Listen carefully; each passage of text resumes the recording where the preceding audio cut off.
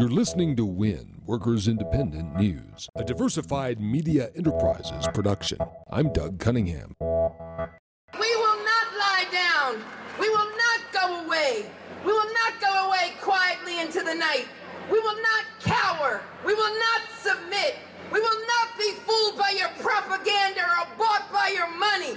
Nothing will stop the will of working people when you trample on our rights. And so solidarity and activism and the union are our tools and our weapons as we gather into a force that will not be ignored.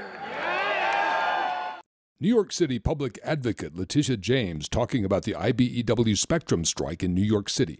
1,800 workers on strike for 8 months for a fair contract are taking their spectrum charter campaign to 41 states. IBEW International Vice President Mike Welsh. Corporate greed has no bounds. It is everywhere, and it keeps growing and growing. It's a shame. Here we go. Somebody $98 million, and then people are out in the street for 8 months. We got to let them know that we're not going to stand up and take it. We're going to fight nationwide. We're going to come back and take this back. Your fight is all over the country. You're not alone in this struggle. We're here to be with you. Charter Spectrum CEO Tom Rutledge has a $98 million salary package, and IBEW says he's trying to bust the union. The striking workers say the company wants to end the workers' pension plan, substituting a less stable and less valuable 401k plan. Charter Spectrum also wants to switch workers to a worse health care plan that costs workers more. CWA President Chris Shelton says guys like Rutledge, robber barons of another era, used to kill strikers.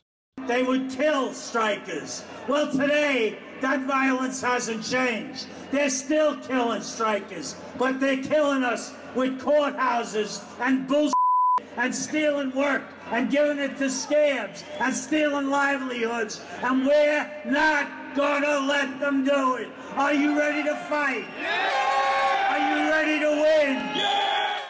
Strike rally audio here, courtesy of New York City's labor press. The Economic Policy Institute says in 2016, wages in America rose for the bottom 90%. That rise was 0.5%. For those in the top 0.1% of the economy, wages dropped by 6.3%.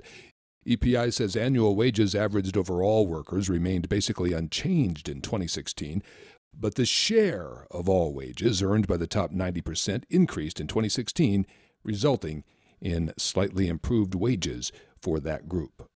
You've been listening to WIN, Workers Independent News. For more information, visit workersindependentnews.com.